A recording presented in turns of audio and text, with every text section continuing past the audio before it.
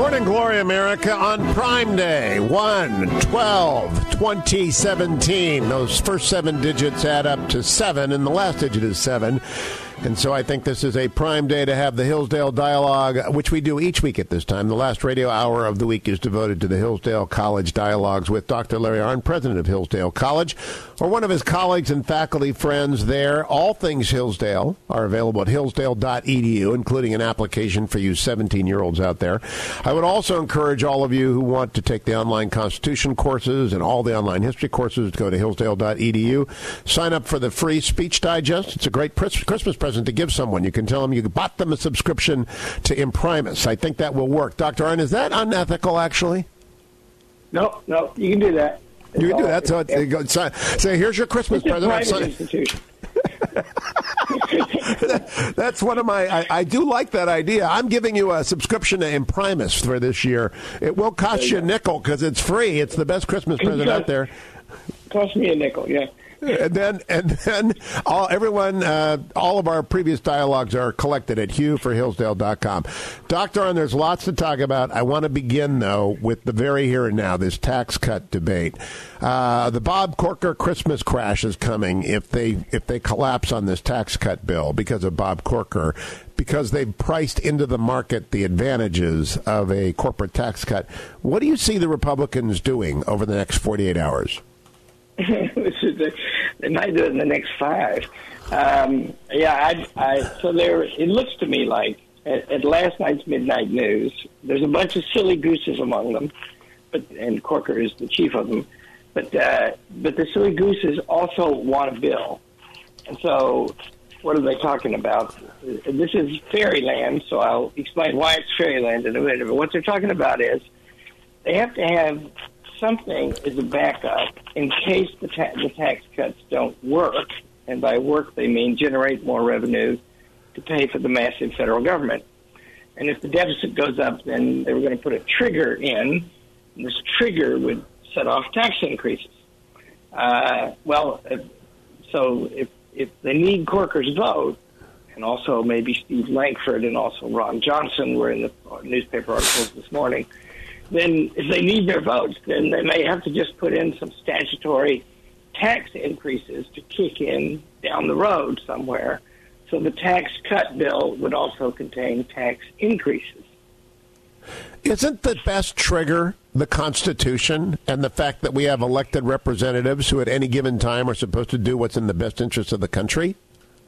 Yeah, but see, that runs a terrible risk, and that is, at any given moment, the people might actually get involved in the government. You see, when they talk about triggers because it doesn't generate enough revenue, I immediately think to myself, well, if a tax hike would be helpful at such and such a time, they can pass one. Yeah, it makes no sense. And if they put in a trigger, they can repeal it at any moment between now and then, of course. And if you didn't have that, then you wouldn't have representative government, which increasingly we do not. And this particular latest crisis, and the bill looks pretty good to me. I think they're going to pass something, and I so hope they do.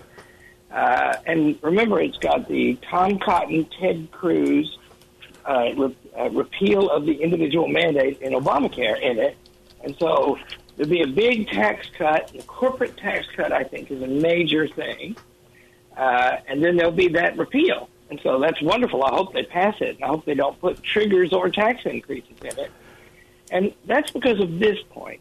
We have shifted around things so much so that now if the people get to keep their money, that has to be paid for somehow. And we are running huge deficits in the government, but the problems are on the expense side because government revenues are larger than they have ever been. Yep. And the government itself, directly and indirectly, is managing more than half the economy. Now, I have been in conversations with Senator Toomey, Senator Lankford, and a couple of other senators behind the scenes about my proposal, which I'll share with you, which is to allow a one-time withdrawal of an individual's retirement savings of up to 25% of those retirement savings. Did you know there are $26.5 trillion in retirement savings in American accounts? $26.5 trillion with a T. And if you allow people to withdraw 25% of what they have put away. If they have 100,000 put away, for example, they could take out 25,000, and you would tax it at 10%, which would raise $2,500 for the government, and then the rest would go to that individual, provided they use it to reduce residential mortgage debt or purchase residential real estate. Everybody wins. But I brought this up to a number of senators. Said, that's a great idea. Where did this come from? I said, it's obvious. Talk to people who hate taxes. They hate retirement system because it's controlled. They're controlling people's use of their assets, right? It's to me, it's never made sense that we tell Americans how to use their retirement money and when they can take it out. Does it make a lick of sense to you, Larry Arnn? Well, in some sense. Winston Churchill supported things of that kind. Why? You do want people to save. You want them to save their money, and you don't want to tax what they save. So the point is, to the extent that the individual retirement accounts are Ronald Reagan saying, and the 403B accounts, which is a kind of business equivalent of the same thing, to the extent that those things encourage people to save tax-free, then God bless them, right? And that trillions, just think, that's a resource that is a security for people in their age when Social Security and Medicare are busy going broke right now. So I don't know. I'm not as against it as you are. And I, the alternative, there's an argument to be made for mandatory retirement and health care savings as an argument against socialism. I'm not making that argument today. I believe a form of it. But what you want is you want people to hold private resources as a security against their future. And surely you shouldn't tax anything they do that helps build that up. I guess your argument is partly equity in their home is a security against the future. That's exactly my argument, is that most people's largest retirement asset is their home. If you allow them, but right now you can't use your retirement savings to pay off that mortgage, even as we eliminate mortgage interest deduction. And that if you want everyone to be... So you allow them to pay down the one thing that is standing in the way of a comfortable retirement in their own home. But right now you're not allowed to do that because they don't class your house as a retirement asset. It's one of those bureaucratic rules that just makes me crazy. Yeah, well, that's... And, if you read the Wall Street Journal or the New York Times this morning or the Drudge Report, all of which I've looked at, you'll see that there's 100 different things, proposed. The child care tax credit, right? And what I hope is that tax reform should be broad and simple, shouldn't it? It's yes. aimed to get the rates down. It should broaden the tax base, not narrow it. We should have the principle in America that everybody pays something. Although, if you don't make much money, you should pay next to nothing. You should just pay something. Everybody should. And if we do that, and then in the spirit of what you just said, if we pass, and this tax reform goes this direction, if you pass a reform that has low rates, that means that when you make $1, you get to keep most of it, and then you can do with it what you want to. And the deduction thing, I think the charitable deduction is still in the bill, and that's important to the college. But, they got close to repealing it one time, and I didn't scream about it. And I thought... Well, there are a lot of not-for-profits that are out screaming this, but they want to make it above the line because they're afraid that you double the standard deduction and a lot of people will stop giving. And I'm not sure about that, but you could put it above the line and, again, pay for it in a lot of different ways because charitable deductions really do make a huge difference in this country to the people that do the most good, whether it's the Salvation Army or Hillsdale College. Deductibility of contributions is a centerpiece of our tax code. We want to encourage that. Well, I'll tell you something, though, from long experience, and I have the most blessed experience of anyone I know in this regard. People give money because they want to give. They give for love. And the tax deduction helps and is a factor, and it would cost the college something probably if it were repealed. But, the gifts we get from people, it's inspiring and wonderful the way it works. And I wouldn't stop giving, and you wouldn't stop giving if you couldn't take it off your taxes, would you, Hugh? No, but I do believe there's a marginal impact about how much you can afford to give. I do think people are rational economic actors, and they understand tithing and they understand sacrificial giving, but they also understand the real cost of a donation goes down or goes up if you take away the deduction. I'll be right back with Dr. Larry Arnn. We have to talk about Churchill, both in The Crown and in The Darkest Hour. Don't go anywhere, America. It's the Hugh Hewitt Show. Welcome back, America. It's Hugh Hewitt. The Hillsdale Dialogue is underway. Each week at this hour, I talk with Dr. Larry Arnn, president of Hillsdale College, about matters past, present, future, and the Wayback Machine. After the break, we're going to talk about John Lithgow as Churchill in The Crown and Gary Oldman as Churchill in The Darkest Hour. But first, one more bit of headline news. It was widely reported yesterday that by early 2018, the new Secretary of State will be named Pompeo, and the new Director of Central Intelligence will be named Cotton. I believe both of these men are of your acquaintance, Dr. Arnn. What would you make of a national security team that included General Kelly as the Chief of Staff, Jim Mattis, General McMaster as the NSC, Joe Dunford as the Chairman, and Cotton at Agency, and Pompeo at State? Getting to be a really bad time to be a terrorist, isn't it? Yes, it would be a really bad time to be a terrorist. And so I'm hopeful this actually comes to pass. I have no inside knowledge of whether or not it's going to. I have John Dickerson and I were talking about this last hour. All is smoke and mirrors, but it was an extended, here's your hat, why are you in such a hurry moment for Rex Tillerson yesterday. Well, I know that there is talk of that. I have inside knowledge. There's a lot of talk of that, but I was rejoiced to read those articles this morning because it's a grand idea, and I think I'm no enemy of Rex Tillerson myself. I don't think he's done a bad job, but I think that Pompeo has apparently gotten along with Trump really well. And he's a very smart man and a very accomplished man. And, he sorted out that mess at the CIA. And, that we need that thing. And we need that thing to be effective. And it is more so now under him. And then Tom Cotton is, a brilliant man. And he would take over just think of, you're right, that team. And if you look, North Korea and China and Russia and the terrorist threat, that's a lot of bad stuff going on in the world, and we need a skilled and aggressive team to deal with it. And you need a Secretary of State who, when he speaks, actually is understood by the world to be speaking on behalf of the president, not in opposition to his policies, whatever they are.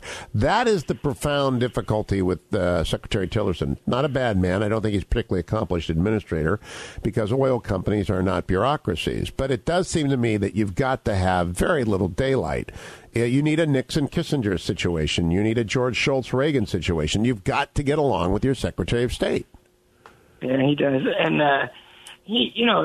Trump, every presidency goes through this, and Trump's starting from a lower place. Trump's never been in politics before, but every presidency has got to put its team together and find the people it could work with. Just think of the way Churchill and Lincoln went through generals until they found a bunch that they could work with. And, there's a really great thing in the Bruce Catton History of the Civil War where he describes Phil Sheridan and William Sherman and Ulysses Grant and Lincoln meeting on the presidential yacht. That's a kind of dream team, kind of like what you're talking about with Mattis and Kelly and Cotton and Pompeo. And he said that when those men sat down, winter came across the South. Yeah, they did. So, they did. So, yeah, of course, fine. And why is John Kelly the White House Chief of Staff? Well, Trump met him, and Trump put him in a hard job, Homeland Security, and they just got on really well. And it was effective, and they were on the same wavelength. And that matters. And, of course, the president is the elected head of the executive branch.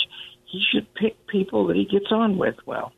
Yeah. I also have to bring up, before we have 1 minute left, Mick Mulvaney went over and took over a bureaucracy, which is unconstitutional, the Consumer Finance Protection Board. And a bureaucrat sued to get control of the bureaucracy on the theory that it was a perpetual bureaucratic motion machine. That was, I think, a inflection moment, Larry Arnn. That's when it became impossible to deny that the project is to destroy citizenship and put the experts in charge. Well, if you're making a list of who's the greatest man in America, Mulvaney is under consideration. I agree, awesome, but he also has to host this show. I think he should be president of Hillsdale College and the host of the Hugh Hewitt Show, because he can obviously do a lot of jobs. I'll be right back with Dr. Larry Arnn, Hillsdale.edu. Sign up all of your friends for Imprimis and tell them it's their Christmas present. Absolutely free to you, and they'll think you actually subscribed something for them. Stay tuned. Welcome back, America, to Hewitt. It is time for the Hillsdale Dialogue, my weekly conversation with Dr. Larry Arnn, president of Hillsdale College, or one of his colleagues. All things Hillsdale are collected at hillsdale.edu. These conversations dating back to 2013 are all collected at hugh4hillsdale.com. Also at hillsdale.edu is a place for you to sign up for the Imprimis Speech Digest, which arrives monthly in your mailbox in print. It's the old-fashioned thing. You can actually touch it and read it. Moreover, you can sign up your friends for Imprimis, and then you can tell them that that's their Christmas present. And since it doesn't cost you anything, I think it's a marvelous idea. And Dr. Arnn, you'll have to tell me if anyone actually follows through on this and you spike up on this. Now, I have to tell also an update of breaking news. Steve Daines of Montana, good senator, announced he is supporting the tax bill after working with Ron Johnson to obtain a raise in the deduction for pass-through businesses from 17.4% to 23%. He called it a $100 billion tax cut for Main Street businesses. I think that basically leaves Bob Corker out there on a limb by himself, and I think that means he's done. So Steve Daines, whom I happen to know well, I just rejoiced. I didn't know what you just said, but I just rejoiced because that is a great guy. He's very smart. He's a very good friend of Tom Cotton's. He's up there in the upper Midwest with Ron Johnson, and he's worked the deal. Good for him. That's what persuasion in the negotiation process is all about. And they staked out a position, and they threw a little bit of a fit, and they got what they needed, and now they have to go find a way to pay for it, and I've given them the answer to that. Let's turn to my email last night from abroad. A young service member stationed far away is watching The Crown, which I began to watch this week as well, and the Fetching Mrs. Hewitt with me for the second time. But I am enjoying this recounting of the young Elizabeth's accession to the throne, the return of her abdicated uncle. It's all very interesting. Churchill is played, the old Churchill is played by John Lithgow. Have you watched this, Dr. Larry Arnn? Well, I have guilt about this because it's the kind of thing my wife loves, but I watched the first half of it and could hardly carry on because there's some stuff that's wrong in there about Churchill. And I hear it gets better in the second half, and I don't want to discourage anybody. I've actually pled with my wife to watch it when I'm out of town, but she won't. I think she's holding it over me. Anyway, there's the relationship between Winston Churchill and Elizabeth II, the current Queen of England, is a sublime story. He adored her when she was young. He thought she looked like a warrior princess. He wrote about her. She was a tremendous horsewoman and very beautiful. He just loved everything about her. Now, she, on the other hand, you have to know what she did for him not very long after this film is set. First of all, she offered to make him a duke, which is the highest part of the peerage. And they haven't made a duke outside the royal family in more than 150 years. He turned it down. I didn't know that. She offered to make Winston Churchill a duke. Even though his great biography, Marlborough, boy, he must have been tempted, Larry Arnn. Well, he was a man, he said, at the House of Commons. And there was talk back and forth. There was some assurance, because people were concerned about it, that he wouldn't take it. She wanted to make the offer. Well, why would not take it? Because you can't, in this day and age, give a person a whole bunch of money so they can be a rich duke, and if you're a poor duke, that's kind of ridiculous. Yes. And so Churchill was relatively poor. But so he didn't take it, and it was understood that he wouldn't take it, but she wanted to make the offer. And then she gave him the highest decoration available to a commoner, a Knight of the Garter, which carries a particular responsibility to guard the monarch, right? Part of her protection, the Knights of the Garter. And then she went in her carriage, in her gowns, and she dined with him in state at 10 Downing Street, a monarch dining with a commoner in state, very rare. And then she wanted him to be buried in Westminster Abbey, and he wanted to be buried at Bladen, out near Blenheim, where his parents are buried.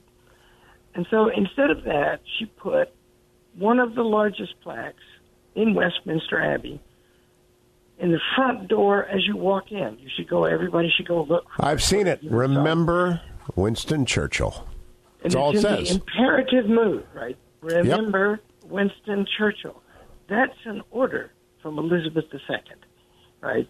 And so if you tell the story that he is hiding from her that he's ill, which he didn't do, and if you tell the story that she instructs him on how the British Constitution works, having read Walter Bagehot, which, of course, he had read before she was born,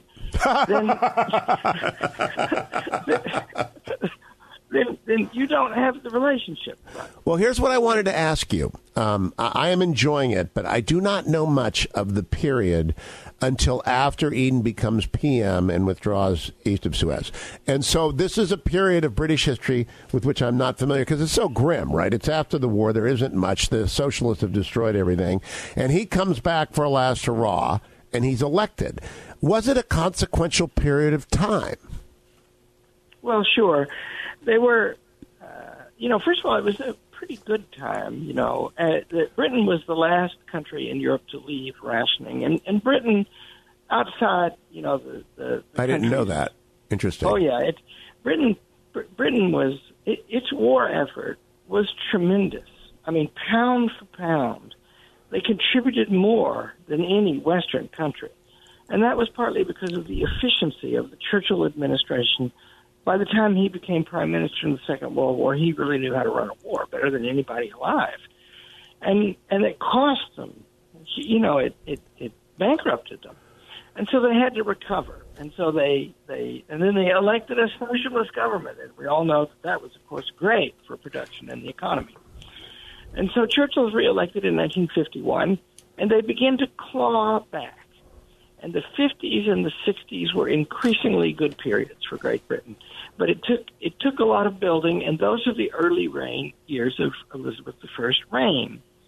And, of course, the empire is in an advanced state of dissolution now, and she works very hard to keep the Commonwealth alive, that is, the voluntary association. There are many countries in the world, important countries, where she is still the head of state. And she personally went around and did a lot of work to help preserve all that. And Churchill urged her and helped her to do it. Now, there is in the Crown quite a lot about the abdicated king, now the Duke of Windsor, and the dying king, the stuttering king who took over for him. Did you watch those episodes? Did you consider them accurate? Let me see. Did I get that far? Yeah, I did. And the answer is fairly, but the thing you've got to get across about that guy, about the abdicated king, Edward VIII, the Duke of that became the Duke of Windsor, that guy was a Nazi. He was not a very good man, and Churchill threatened to have him arrested during the Second World War, and because he wrote his brother, now George the VI, wrote his brother that he was going to come give some speeches in the middle of the war.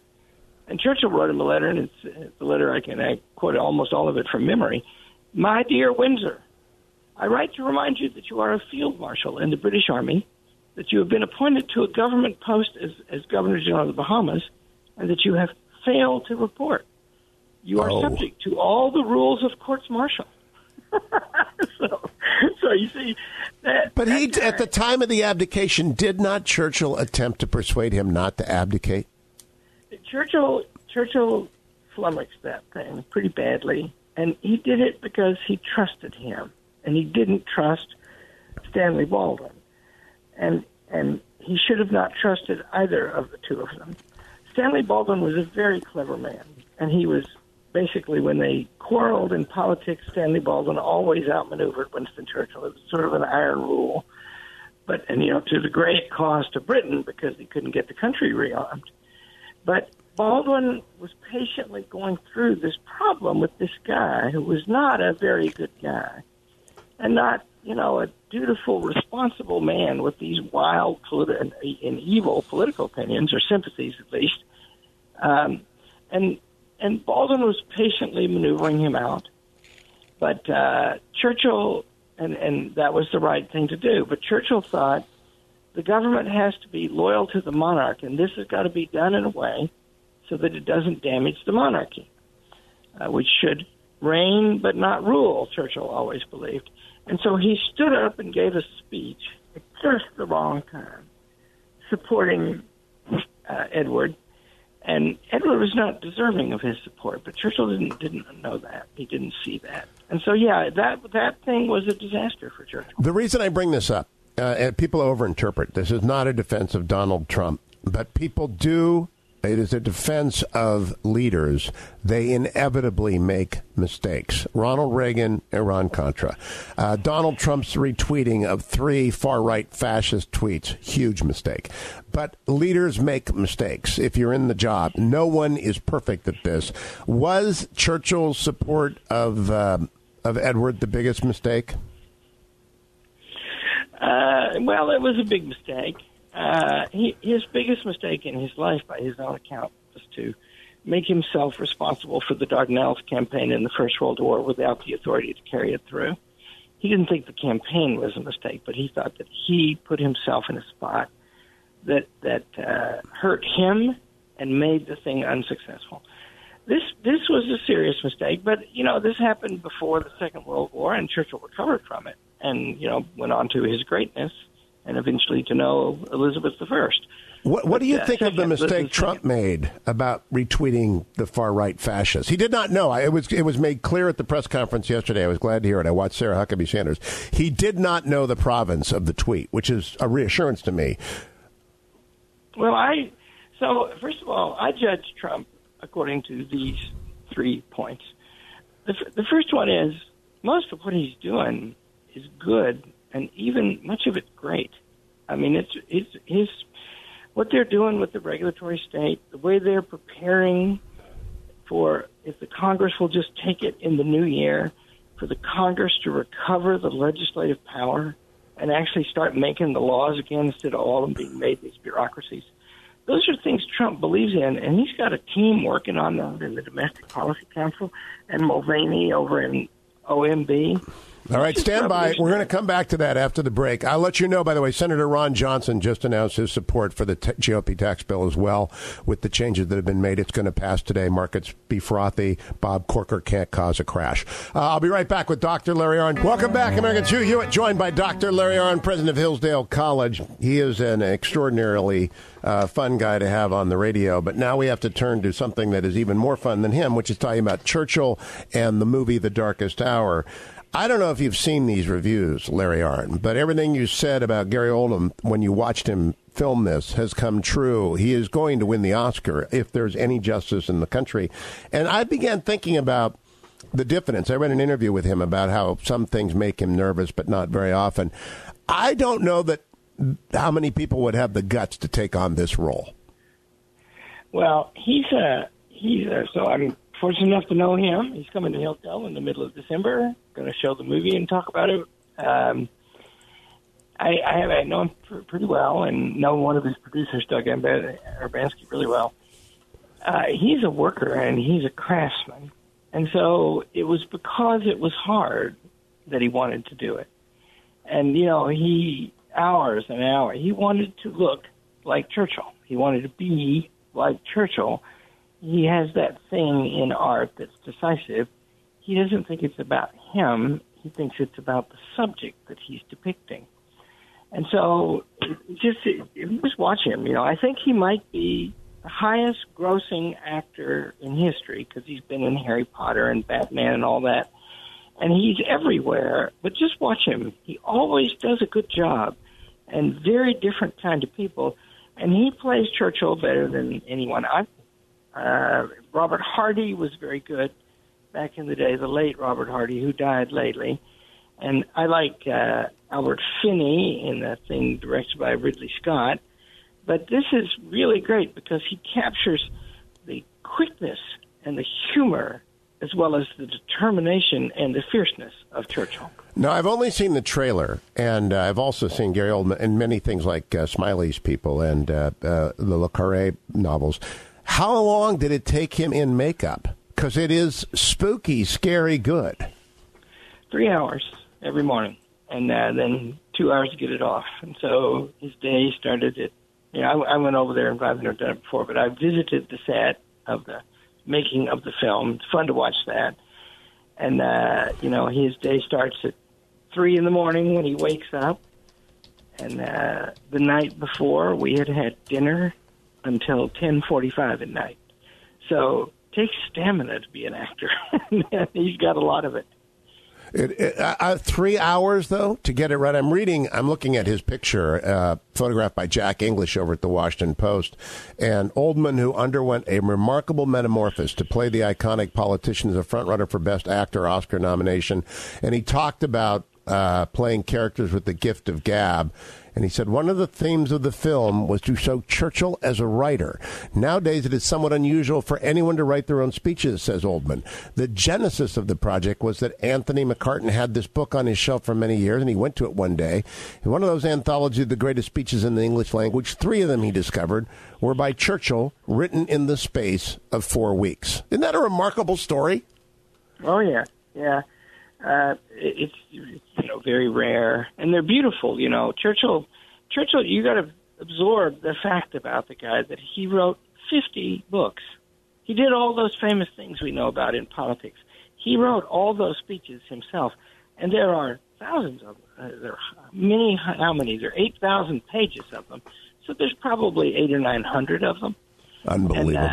And, he produced all that, and people think of him as a growler and deep man, a barker, and what he was hilarious, and he was lightning quick in his mind. He didn't speak fast, but he could move. He was until he got old.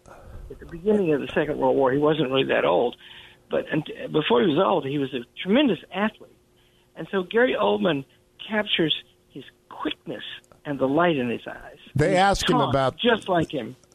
They say, well, your physical and vocal transformation, Oldman says, they were far from a pain in the blank. First of all, you know what you're getting into. You have to surrender to shaving your head every morning. This was the year of surrendering to Winston. We had 4 weeks of rehearsal on top of 50 days of shooting, which is unheard of.